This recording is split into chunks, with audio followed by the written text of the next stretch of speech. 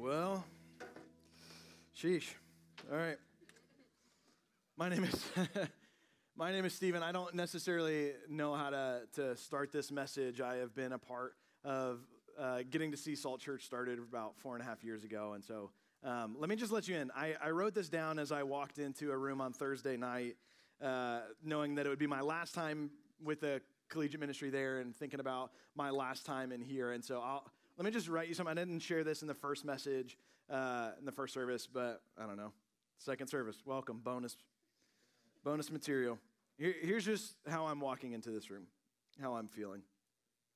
Today is both new and familiar. Today I get to worship King Jesus in a room that didn't exist 4.5 years ago. I'm surrounded by hundreds of new stories that bear the fingerprint of God's grace, stories that I pray that will lead to thousands and thousands of more stories once I'm gone.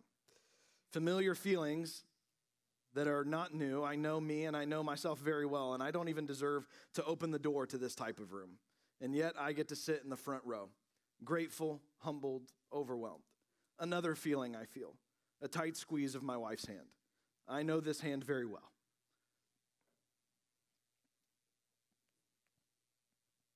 Why did I start the message like this? It's a rookie mistake. I know this hand very well. It's the same hand that worshiped with me through tears as we said goodbye to Clearwater, Iowa, and now Gainesville. Different cities, different rooms, different scars, different laughs, failures, and victories, different songs I've never heard with different lyrics sung, and yet it's the song my heart knows very well. One hand clinging on to the hand that walked with me through all these years. Rookie mistake. Through all these different rooms, and the other hand raised to the one who created them. Holding on, so familiar, all while being held ourselves, led, carried, loved. Here's to the rooms that come next, for all of us, both new and familiar. Good morning. For the past 4.5 years, I've been able to just serve on the staff here at Salt Church with Salt Company and serve in Gainesville. And it has become my home, but more than that, this church has become my family. And I am thankful to you. And I have seen it grow, and I've been able to walk through different areas and seasons of life with each of you, both good and hard and bad and amazing and wonderful and incredible. And I'm not sure how to express all of this in one message. So here are just 4.5 things really quick at the beginning of my message. This is intro before we jump into our text. Just 4.5 things I love about Gainesville. I've been here 4.5 years, so 4.5 things that I love about Salt Church specifically. I shared places that I love in Gainesville on Thursday. Here's 4.5 things I love about Salt Church. One, I love the heart of this church. I love that it loves the next generation. It has shaped me and taught me and formed me to truly believe in the people that we are trying to reach here in Gainesville.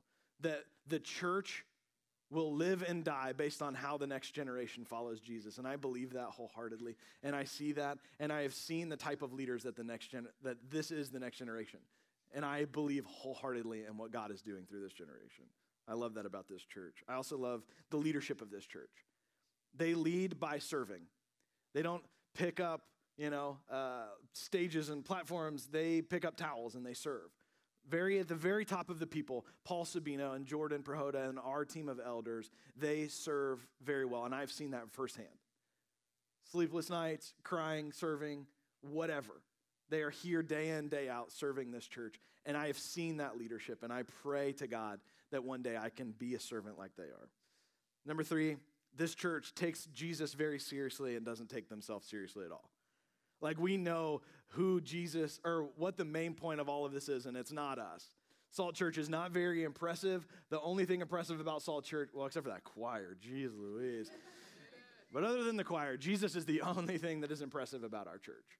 And that is the way it should be. And we don't take ourselves very seriously at all. 4, I've seen how dependent the people of God are on God himself to show up.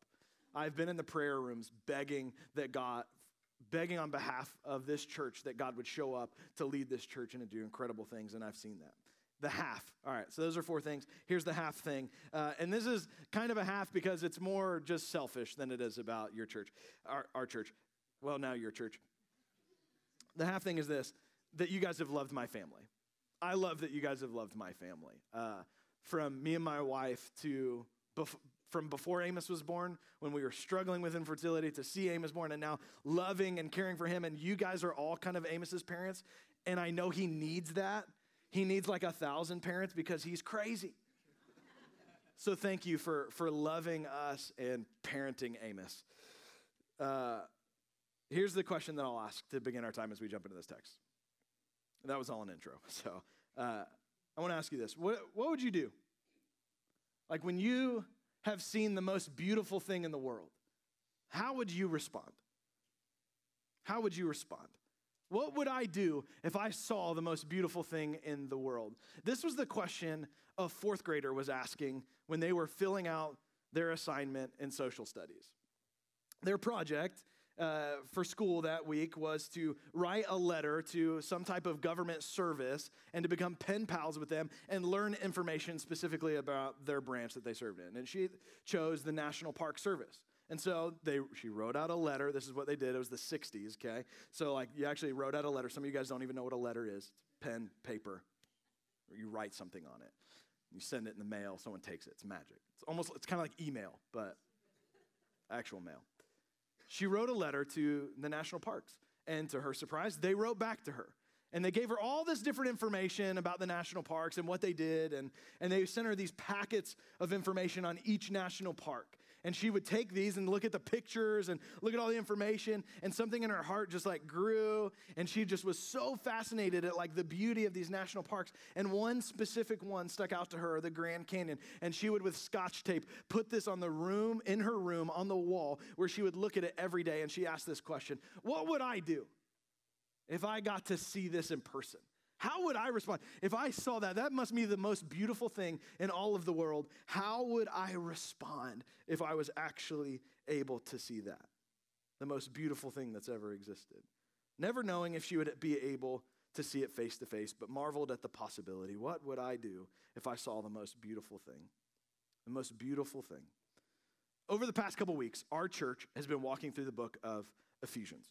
It's a letter from a guy named Paul to the church of Ephesus. It's six chapters split right down the middle into two parts. And over the past couple weeks, we've been looking at the first part, chapters 1 through 3. And all that Paul is writing in the first 3 chapters is all about what God has done. To Paul, he is witnessing the most beautiful thing he has ever seen. His eyes have beheld the most beautiful thing that he has ever seen.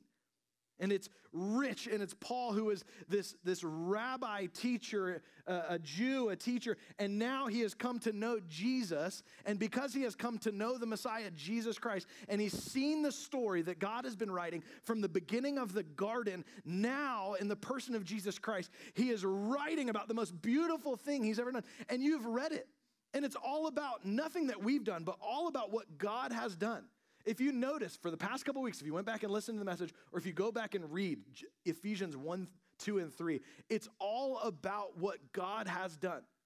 In Christ, this is what God has done. In him, he's done this. He has taken the entire cosmos that was broken because of sin, and out of a great act of mercy and love, this God has stepped into the chaos of the cosmos and brought it all into order and new life through Jesus. All of history has been leading to this moment, and God has made this known, this mystery of how is this brokenness going to be solved? How are we going to get back to where we were created, which is relationship with God? It is in the person of Jesus Christ, and he is just blown away at this reality.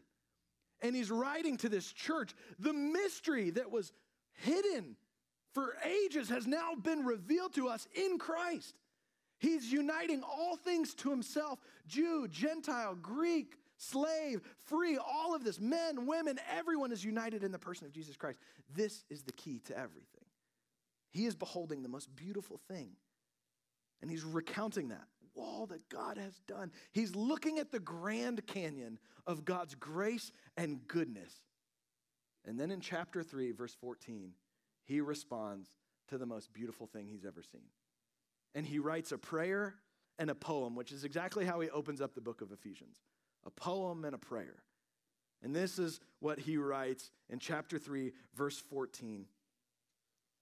after he has beheld this beautiful act of God to redeem all things to himself, he writes this thing, this prayer. He says this, for this reason, chapters 1-3, for this reason, I kneel before the Father, from whom every family in heaven and on earth is named.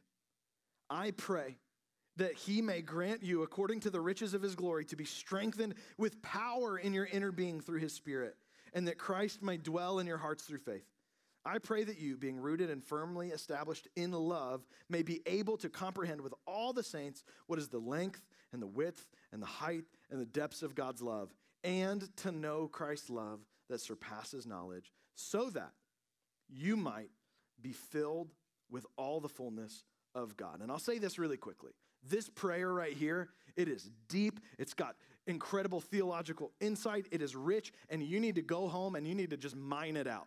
Like you need to just like delight in it, read it over and over and over again. But more than just read it, here's what you need to do this week. You need to go home and you need to experience this. Like you need to go home and pray this for yourself. This prayer that Paul is praying for the church, go home and pray all of these truths about yourself. And then second, pray it for others. This is like, has changed the way I've prayed now. Like I used to just like, man, pray these like other things. Now I'm like praying these things for my family and for others that I know. So go pray this for yourself and pray this for others. That's your homework. For this morning, we're going to try to like just draw out a couple things that are true about this and what it's leading us to do and what Paul is responding in this way. But it's powerful. And I think it's powerful for a couple reasons. First, this, how and who he's praying to. And then number two, what he's praying. So the two powerful things about, I think, this prayer is how and who he's praying to, and then what exactly he's praying for the church. Number one, how he is praying and who he's praying to. Read this verse again at the very beginning. For this reason, I kneel. Okay, for this reason, we've already said this. He's looking at all that's gone before him. All of those chapters of 1-3, all that God has done throughout all of history to bring things together in Christ, to make all things new in Christ. What does he do? He finds himself in this cosmic story, and he finds himself in this posture, kneeling. He is on his knees, bowing. Who do you bow to? Why do you bow? You bow when you know that there is something much greater than you going on. You bow when there is a presence that is so much greater than you are, more holy than you are. You bow in surrender, you bow in worship, and that's what he does. He falls to his knees in surrender and adoration. But who is he bowing to? Okay, he's bowing to someone. He's bowing to the Father. It says, the Father from whom every family in heaven and on earth is named. Paul is kneeling before the heavenly Father, who in Christ has extended this heavenly family and rule and reign into the earth, and through his great grace has brought dead people back to life in Christ. What an incredible thought this morning. You are in the family of God if you are in Christ. We are together. Look around really quick. Take a look to your left. Take a look to your right. This is your family if you are in Christ. God has made all things new. His heavenly family that has been reigning, God, the Father, Son, is now extended, and you are a part of this family through Christ. This is the gospel. This is the good news. You now have a relationship with God through Christ. Imagine if you lived your life like Paul lived his life in prayer. Like imagine if you practice this on your knees to your Father. Imagine what would happen to me as I like reiterate to my mind and my heart, my soul, my body, like who exactly is king over my life and who I'm looking to for strength. Imagine if I woke up every day before I jumped on Snapchat, before I jumped on Instagram, before I looked at the news, before I had a conversation with my wife, before Amos started throwing his oatmeal at my face. Every single morning. Every single morning. Imagine if I began my day like this, on my knees, bowing in surrender, not just to a king, but to my heavenly Father. Imagine the impact that would have on your relationships, your marriage, your friendships. Imagine how you would just walk around every day if you started out 1 minute every single day on your knees, physically, bowing to your heavenly Father, admitting that you are not in control and you don't have the power to walk throughout the day if it's not from him. People say that you know what you value by what you spend your time and money on. So how do you spend your time and money?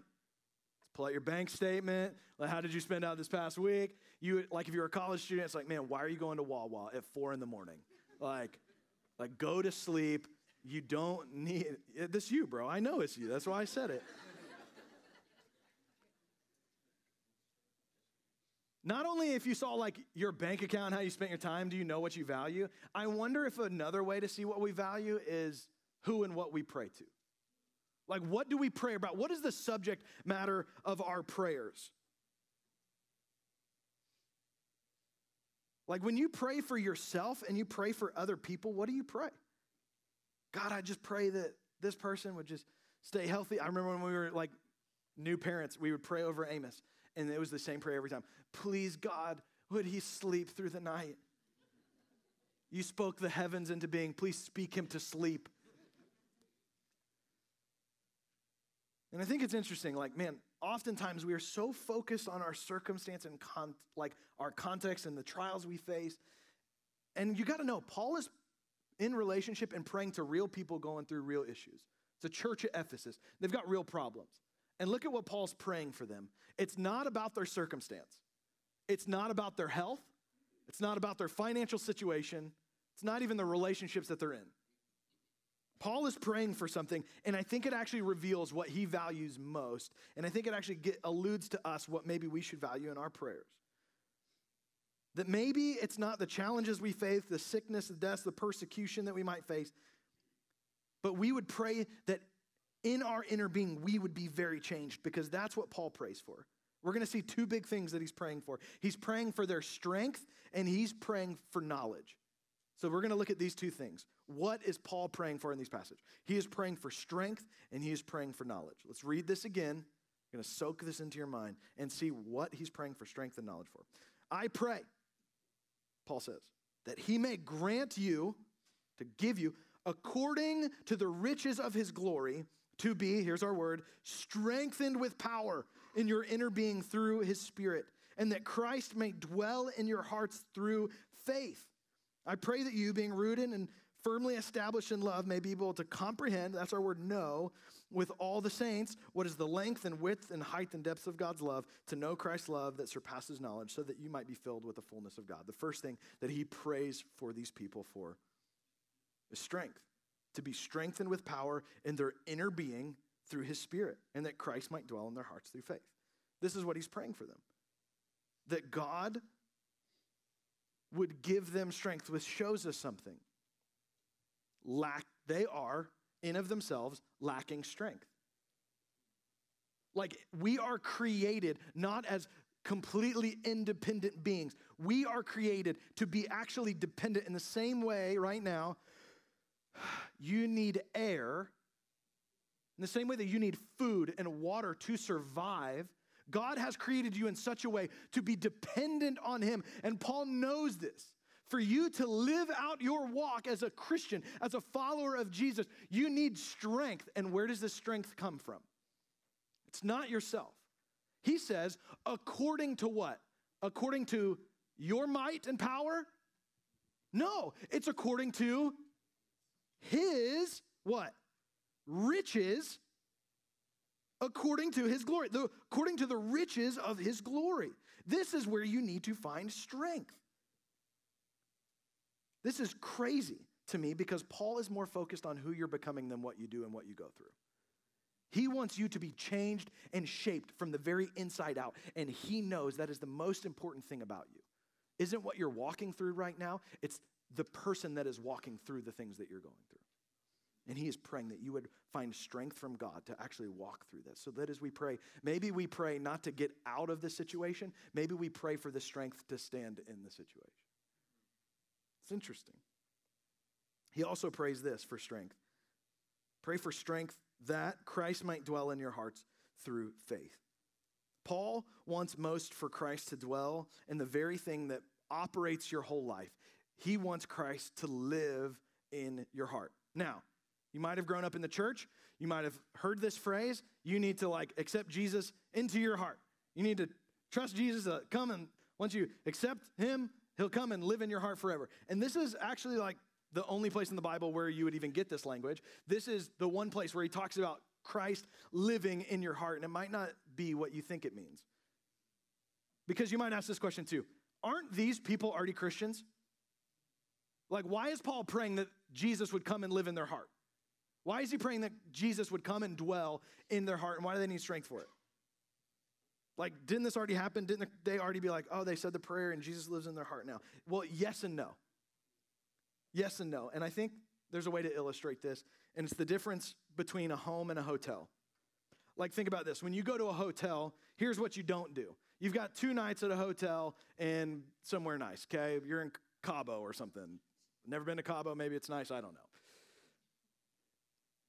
Imagine you're 2 nights in a hotel. Here's what you don't do. You don't get there the first night and you and your wife look around the room and go, you know what we should do? I've got a plan. For the next 2 days, we should repaint the walls of this hotel. You don't stay in an Airbnb and be like, you know what we should do? So there's wall right here. If we just like busted out this wall, I think an open concept would really be nice in this Airbnb that we're staying at. It could probably improve the home value if we just knocked. So let's just spend the next 48 hours with a sledgehammer. No, you don't do that. That would be dumb. Why? Because there's a difference in the type of dwelling that you're doing. There is lodging and then there is residence. When I bought my house and it had a ton of ugly paint and a bunch of walls that were erected that I didn't want there, you know what I did? I knocked them down. I repainted it. Why? Because I am residing there permanently. I'm not lodging. I'm going to be here for a while. Let me knock down some walls. Here is what Paul is and isn't praying for the church. He is not praying that Jesus would come and lodge in your heart. And I'm afraid sometimes we think this is what it means to be a Christian. I think sometimes we think like following Jesus is like going to a hotel for one day. We just call it Sunday morning church. Jesus, I'm going to come visit, and I pray that I'm refreshed and renewed and comforted. Help me, Jesus, with my struggle. And then we check out of church, and we go on with our life. We think Jesus just wants to lodge and hang out for a little bit. That is not what Paul is praying. Paul is praying that Christ would dwell. The word dwell there means residence. That he would plant a flag and say, this is my home. This is the difference between a home and a hotel. Jesus wants to move into your house, and guess what? He wants to take ownership of it. And there are walls in your heart and in your life, and there is paint that is pretty ugly and gross and a part of your old owner that he wants to repaint and renew. He wants to renovate that part of your life and in your heart. And he is the owner of it, and he wants to do it because he loves you so much. He is praying that Christ would dwell. And let me just encourage you guys in this room today. You have maybe walked with Jesus for just a moment or with a lifetime right now. And there is more of your heart that Jesus wants to take ownership over. There is more in your life that Jesus wants to be like, that's mine. And because I love you and I am your Lord, man, I want to renovate this to make it look like me. I want your home to look like my heart. I want your heart to look like where I live. And that's what Paul's doing. He's praying that they would make room for Jesus, not to visit and soothe, but to be surrendered fully. And how does this come? How does Christ come to dwell in your heart, to take over your life, to give you new life? How can Jesus like literally change all of your life, to give you a purpose and a hope and joy? All of these things that Jesus can bring into your life. How do those happen? That Christ would dwell in your heart through, what's the word he uses? Faith. That Christ would dwell in your hearts through faith. This is the gospel. Here's the good news. This is all we have to offer to you today, okay? Welcome. We've got one thing on the menu. It's called good news. And this is it. That Christ could come and give you new life through this, faith. Not through working really hard to try to like make your life look neat and pretty on the outside when it's dying and corroding on the inside. No, through faith, and this is what faith looks like. It looks like looking to Jesus Christ as the only hope for me to experience life. It is his righteousness that he lived in full obedience to the Father, a perfect life. It was his death that through his sacrifice of a perfect life could atone for the sins of the world. And it is his resurrection when he came to life again, when God breathed life into him, that defeated death and the power of sin and hell in your life. And this is obtained, this can be had by you, but only through one way, and it's not by trying hard. It's through faith. Just looking at him and say, Jesus, I want your life to count for mine. And until you've done that, you have no life. Because Jesus is the only way that we could find life. That's the good news. It's free to all of us through faith. Paul is praying for strength to know that. Number 2, he's praying for knowledge. He's praying for knowledge. This is what he says. I pray that you, second thing he's praying for, I pray that you, being rooted and firmly established in love, may be able to comprehend with all the saints what is the length, the width, the height, and the depths of God's love, to know Christ's love that surpasses knowledge, so that you might be able to be filled with all the fullness of God.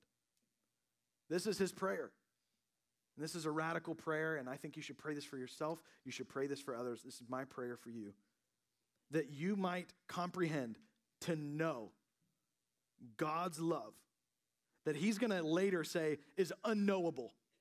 It's insane. I want you to just try to know the depth and height of God's love in Christ. And this is crazy if you think about this. He's praying. Think about this. Paul is literally praying that you would know the heights of God's love and the width and the length of God's love. And I pray that you would know the depths of his love for you. I'm praying that you would just know this. And where can you know this? It is in the cross of Jesus Christ that stands once and for all eternity, for all of history, declaring how God views you.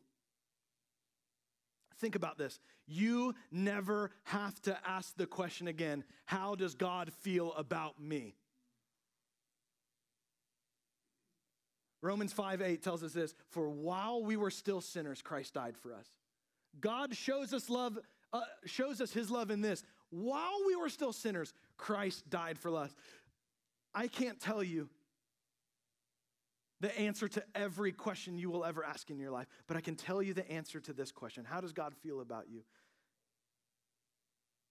He sent his own son to die for you so that you might have life. And as me and my wife talk and walk with some of our closest friends whose mom is dying from a brain tumor of cancer, and they're asking questions like, I don't know what's going on. Why do we face this suffering? And I ask the same thing. Why, God, is there suffering in the world? And we have answers for this. But here's what I know. Here's what I know above all else. And this is what keeps me going every single day. I don't know. I don't have all the questions, but I do know this. I know how God feels about you. I know this. God displayed his love for us in this, that while we were still sinners, Christ died for us. And if that's how God feels about me, I can walk through every question and every circumstance for the rest of my life, knowing this, how God feels about me. But you cannot know this on your own, which is crazy. Paul actually adds this in this verse here. He says, you may be able to comprehend with all of the saints, which is interesting here, which means this, you today cannot know all of God's love on your own. Like you can't right now leave and go home with just like you and like walk home and like you and God be like, all right, God, like this is just me and you. We're going to do this, Lone Ranger. Here we go. It says with all of the saints. So go ahead again and look to your left and right. Left and right. Okay. This is what Paul is saying. He's praying that you might be able to comprehend God's love with all of the saints, those who are in Christ, the family of God. Which means this. When you look at someone's story to your left and to your right, what you are seeing is a unique, individual, hand-curated expression of his grace and mercy. Like you know God by knowing the person next to you. In the same way that the church, when they looked at the Apostle Paul, who used to kill Christians, think about this. They're in church worshiping and taking communion next to a guy who might have killed their family member. Not metaphorically, literally. And now God, out of great mercy and grace, has grafted him into the family of God. This isn't just like, oh, I forgive you for doing wrong to me. This is, we are now family. And guess what I'm seeing? I'm seeing in you a picture of God's grace that I've never seen before. Which means this, you need each other and we need each other to show us what it looks like to know God's love on a personal and individual level. We need community. We need a church family to continually be a picture of the gospel to us. And there are people that are not in this room. Fun fact. Which means this, there is more of God for you to know because there is grace and mercy to be revealed in the stories that are out there. So if you walked into this room like bored with God, let me just tell you that's dumb. Like if you think you know all of God at this point, I do this sometimes. I walk into church and I think like, oh man, I know what's going on. I know the verses, blah, blah, blah, blah, blah. No, that's so stupid. There is more of God to be known. There is more of God to be revealed because his mercy and love are never ceasing, never ending. He is unknowable. His unsearchable riches of his grace are just waiting for us in the very stories of the people we're next to. Okay, he is praying for knowledge. He's praying for strength. And listen, here's my encouragement for you this morning. As the church family, make room for what God is doing in your life and what he could do through your life. Notice that Paul is praying after he has seen this incredible work of grace, and he's not doing this. Great job. Let's call it a day. Let's get to heaven, grab lunch on the way out. He's praying that you make room in your heart and in your life and in your schedule for more of the gospel, more of God's grace, to make room for more stories, more people, to know him deeper, to love him more. And here's the truth. If you pray this prayer today, God, would you show me more of your love? I want to know more of you deeper. Lord, strengthen me in my inner being. Changed from the inside out according to your grace and mercy. Here's what will happen. If you make room for God, he will fill it. Think about this. He is infinite. And so every amount of room that you make in God for your life, he can fill it with his presence. More power in your life, more knowledge, more grace, more peace, more love. That can be filled in your life if you were to make the space for God. And here's how I know this. And this is the last verse that I will ever read. Well, maybe not. Maybe I'll come back. But this is the last verse I'll read on staff here. And this is how he ends. Looking at the Grand Canyon of God's grace. Thinking about the immeasurable riches of Jesus' kindness.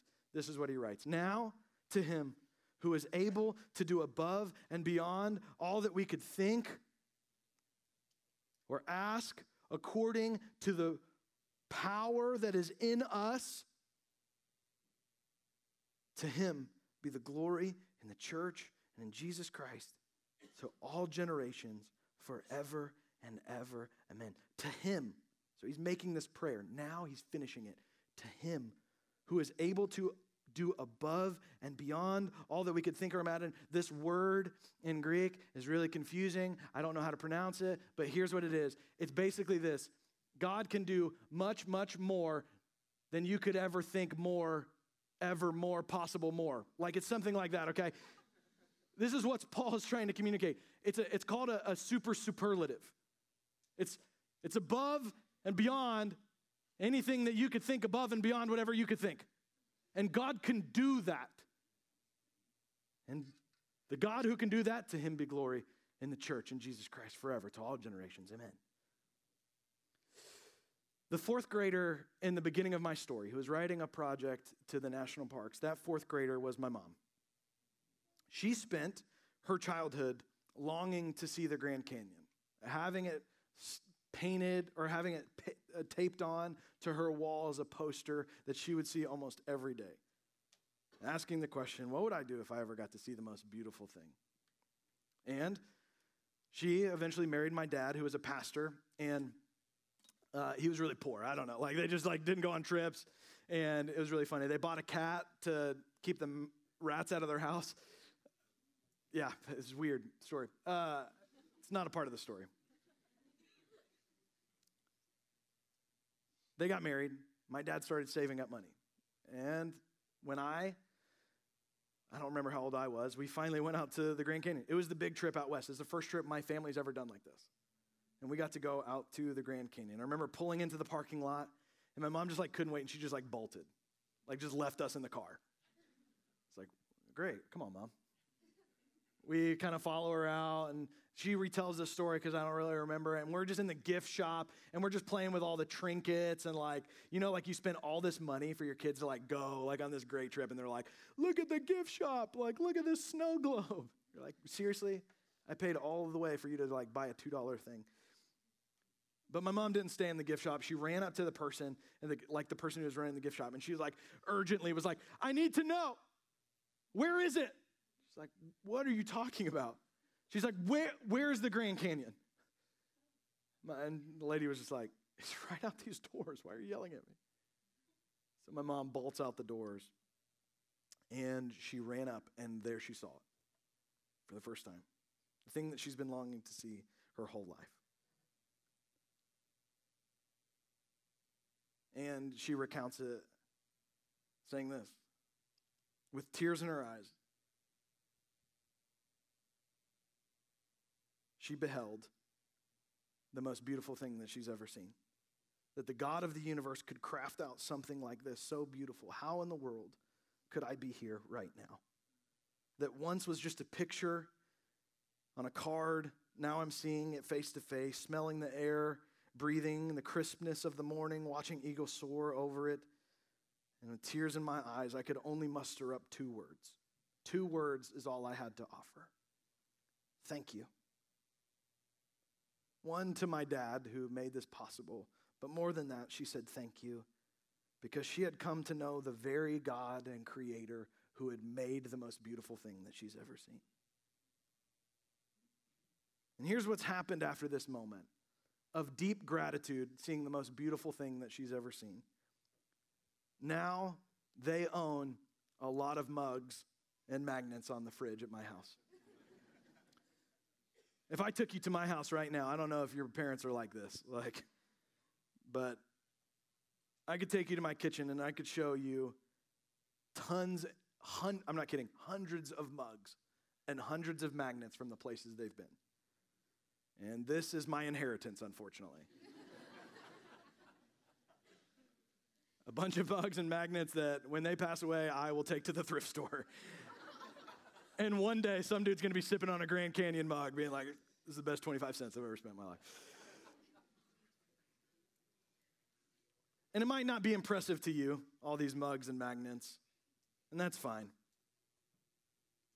But something happened that day with my mom as she beheld the most beautiful thing that she ever saw. A heart filled with gratitude, but more than that was a heart longing for more. She wanted to continue to experience and see and know the God that created all things. And it set her on this journey to just go. And now they've been to almost every national park that ever exists. They've seen some incredibly beautiful things, more than she could ever dream that she would have been able to. And here's what I'm telling you today. Make room for more. Make room in the cupboards. Fill a life full of magnets and mugs, not of trinkets and experiences, but of experiencing the one true God and a life filled with following Him and knowing Him. And like I pray that you have, just like my mom just saw a glimpse of the goodness that led on a life of gratitude and wanting for more, I pray that you get a glimpse of the goodness and richness of Jesus Christ. And it fuels you for a lifetime of surrender to whatever and wherever King Jesus leads you. to experience more of him, that you experience more stories that God does through you. Because I believe more is possible in and through you. It's Amos's favorite word right now. More. More. He has breakfast. He's like, more. Ice cream. More. Like nobody. He's like, more. I don't care. Just give me more. I pray that this is our favorite word. I pray that this is Salt Church's favorite word. God, more. We want to experience more of you. More of your grace. More of your mercy. More of your power.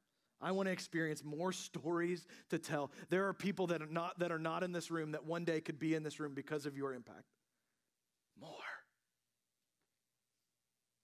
What do you do when you see the most beautiful thing in the world? Well, I want to tell you this. In the same way that my mom mustered out 2 words, thank you, I want to express these 2 words as I'm looking at the most beautiful thing in the world, which is this church. Thank you.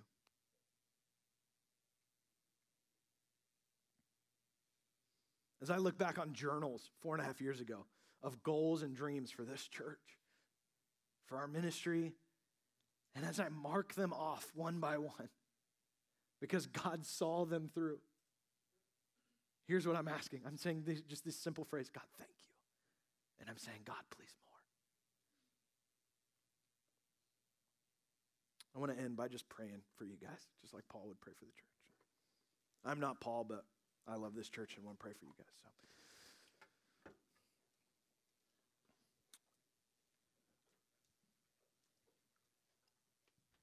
Father,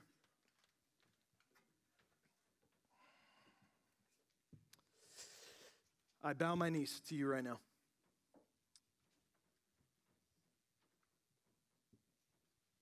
Our Lord and Savior Jesus, I pray that this church and myself would get a glimpse of your glory. I pray that we would see Christ revealed by the very presence of this room.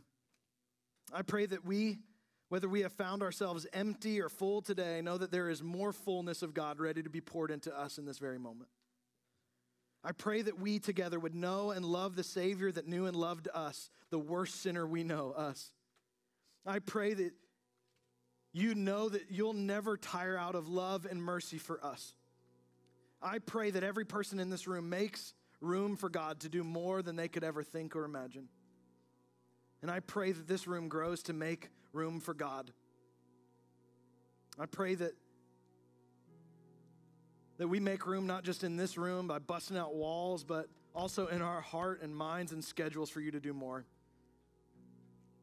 God, I pray that all that you have done, all of the gospel, all of you, Jesus, is experienced by all of us for all of who we are, for all of our lives, until we all see you face to face for all of eternity. You can do it, so we make room. To you, oh God, be the glory in the church and in Christ Jesus to all generations, forever and ever. Amen.